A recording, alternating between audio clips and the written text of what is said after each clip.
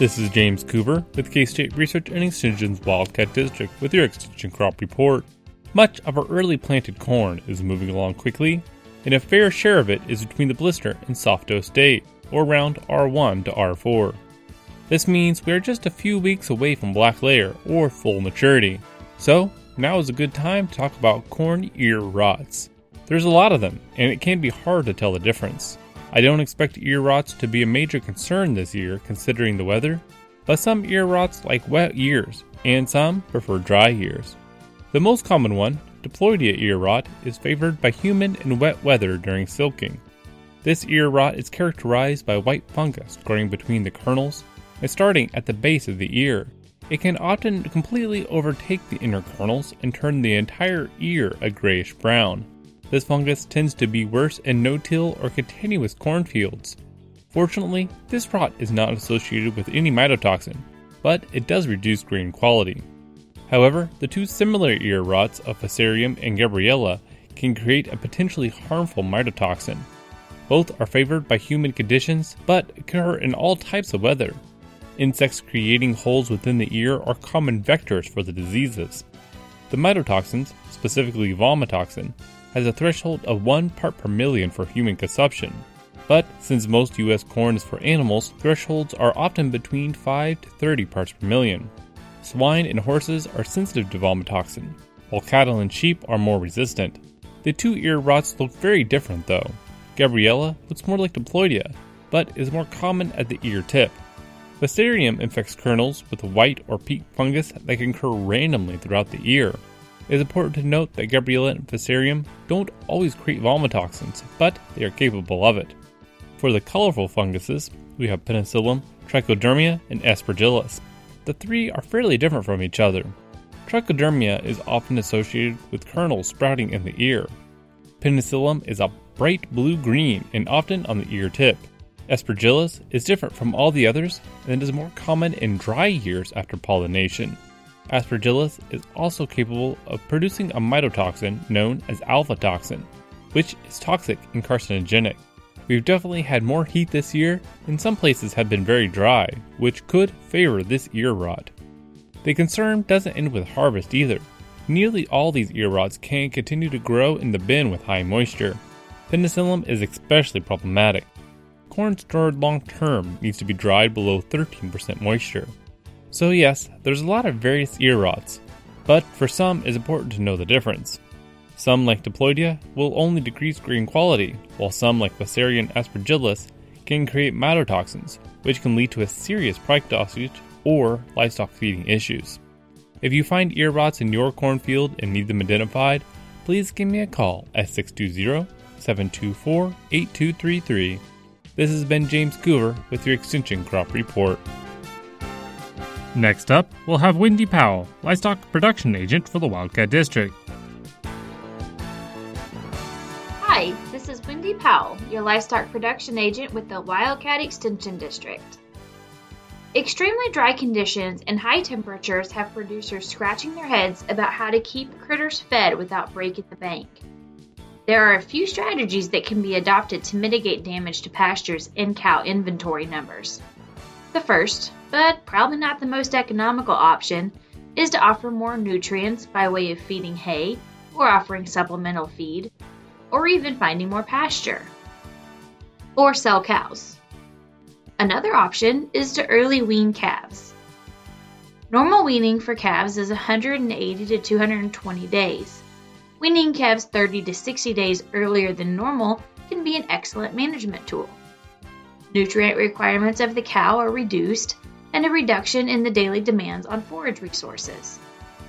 Research tells us that a 450-pound spring-born calf is capable of consuming nearly 7 pounds a day of forage.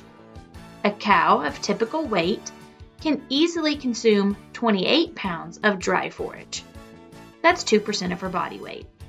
If we divide the 28 pounds of forage needed to maintain the cow by 7 pounds fared in a pasture by removing the calf, we learn that for every 4 days that a calf's not grazing with the cow, we get 1 grazing day for the cow. So, 1 or 2 weeks of grazing can be gained by weaning 30 to 60 days early. Research at K-State documents calves weaned at 100 or 140 days of age increased body condition scores of cows grazing native pastures. This is more impressive considering that the forage quality was likely declining, and yet these cows were still able to increase body condition. The results of this study demonstrate that the optimum time to improve cow body condition scores is immediately following weaning. Furthermore, there are large benefits to improve cow condition before winter, such as feeding less supplement in cold months and improved breed up in the subsequent production year. So now we know about the benefits to the cow and to the ranch, but what about this newly weaned calf? There are a couple of tips I can pass along. First, prepare the calf for their new environment by exposing them to new water sources and feed. This will facilitate their nutritional intake. A study at K-State Ag Research Center in Hayes proved that when calves had exposure to a feed bunk, either in a dry lot or a pasture, there was a much higher likelihood of the calf approaching and eating from the bunk in that critical first week of weaning, compared to calves that had never been exposed to a feed bunk before. As much as possible, limit stressors before weaning. Stimulate immunity through a vaccination program that matches the disease challenges those calves are going to face. And finally, develop your marketing strategy. Hold and feed the calves, or sell at a lighter weight. For more information, give me a call at the Labette County Extension Office, 620-784-5337. Thanks, Wendy. And now, here's Dave Scrons, Natural Resource and Diversified Ag Agent, with her report. This is David Strauss, one of the Agriculture and Natural Resource Agents from the K-State Research and Extension Wildcat District of Crawford, Labette, Montgomery, and Wilson counties with your K-State Research and Extension report. Habitat is a combination of food, water, shelter, and space arranged to meet the needs of wildlife. Even a small yard can be landscaped to attract birds, butterflies, beneficial insects, and small animals. Trees, shrubs, and other plants provide shelter and food for wildlife. The plants you use for food and cover will help determine the wildlife species attracted to your backyard. Nesting boxes, feeders, and watering sites can be added to improve the habitat. Planning is necessary for attractive and productive wildlife habitat. You have both a horizontal area to work with, the size of your backyard, as well as a vertical area that stretches from the soil to the treetops. The vertical area is composed of the canopy formed by the tallest tree branches, understory vegetation consisting of smaller trees, shrubs, and vines, the floor, which is often dominated by low-growing ground covers, and the basement, where a variety of organisms exist in the soil. Different wildlife species live in each of these zones, so numerous habitats can be provided on a small piece of land. Trees and shrubs are the backbone of any landscaping design and are important for wildlife shelter. Many trees and shrub species are excellent sources of food for wildlife. Proper selection of plant material can meet both the aesthetic needs of the homeowner and the food and shelter requirements of wildlife. Clean, fresh water is as important to birds, bats, butterflies, and other wildlife as it is for people. Water in a saucer, bird bath, or backyard pond is adequate for wildlife. Be sure to change the water every few days to keep it fresh. In hot weather, it may be necessary to refill the container daily. Logs, rocks, and water-holding structures provide drinking and basking habitat for turtles, butterflies, and songbirds. Stones with depressions that collect water will help attract butterflies. Squirrels, chipmunks, rabbits, raccoons, opossums, skunks, woodchucks, mice, and deer are commonly found in many urban environments. These species are highly adaptable and in many cases are becoming unwanted visitors rather than welcomed guests. As with all wildlife, cover is essential for the survival of these species. Small brush piles intended for amphibians and reptiles will also provide shelter for rabbits and mice. Chipmunks and woodchucks are adept at digging their own burrows. Trees may provide shelter for squirrels, raccoons, and opossums. From the K-State Research and Extension Wildcat District, this has been Adaven Strantz with your K-State Research and Extension report. Thank you, Adaven. And now, here is Jesse Gilmore with his report. With K-State Research and Extension's Wildcat District, this is Jesse Gilmore bringing you this week's Hort Report. Many people are calling the Extension office distressed about the sudden decline of large trees in their yards. Often, these trees will die back in parts of the canopy while looking totally healthy in others. In most trees, this is not a serious problem that will indicate long-term health problems in the tree.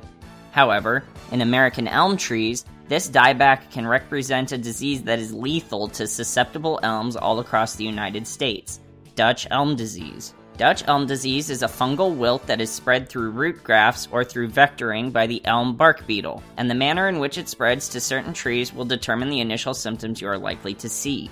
If spread through root grafts where the roots of nearby trees fuse together, you will see the lowest branches begin to flag or die back and drop their leaves. If spread by the elm bark beetle, you will see random branches throughout the canopy begin to die back where the beetles feed. In either case, there will be brown streaking in the wood of infected branches, and the fungus will spread throughout the tree, eventually causing wilt symptoms throughout the entire canopy. Once the tree has been infected, you must control the disease through tree removal or attempt to kill the disease through fungicide injections. The mobility of this disease to neighboring areas means this is one plant disease you cannot just live with. Despite its name, the disease originally was introduced to America in the 1920s from Eastern Europe and Asia, and since that time has been estimated to kill over 40 million native elms. The most susceptible elm species to Dutch elm disease is the American elm, which will be what most homeowners in cities have in landscapes and on streets in our area. Recently, plant breeders have developed hybrids and cultivars that have shown resistance to Dutch elm disease.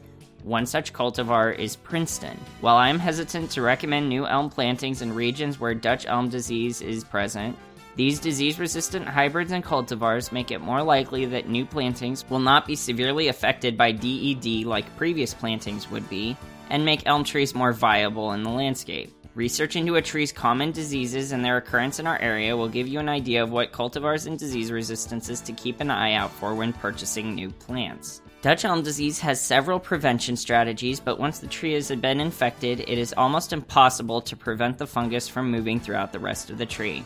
The best method to prevent the spread of Dutch elm disease is sanitation of fallen twigs and branches, and consistent pruning of dead or weak limbs where the elm bark beetle would be likely to feed. If you suspect that your elm might have Dutch elm disease, always sanitize your pruning equipment if moving from tree to tree, so that you do not spread it to previously uninfected trees. In elm trees, there are two other diseases that are often mistaken for DED: elm yellows and bacterial leaf scorch. For help diagnosing elm problems, schedule a visit with your extension agent to figure out what is ailing your trees and what you can do to keep them healthy.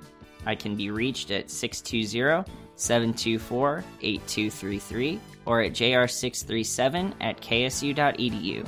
Once again, this has been Jesse Gilmore bringing you this week's Hort Report.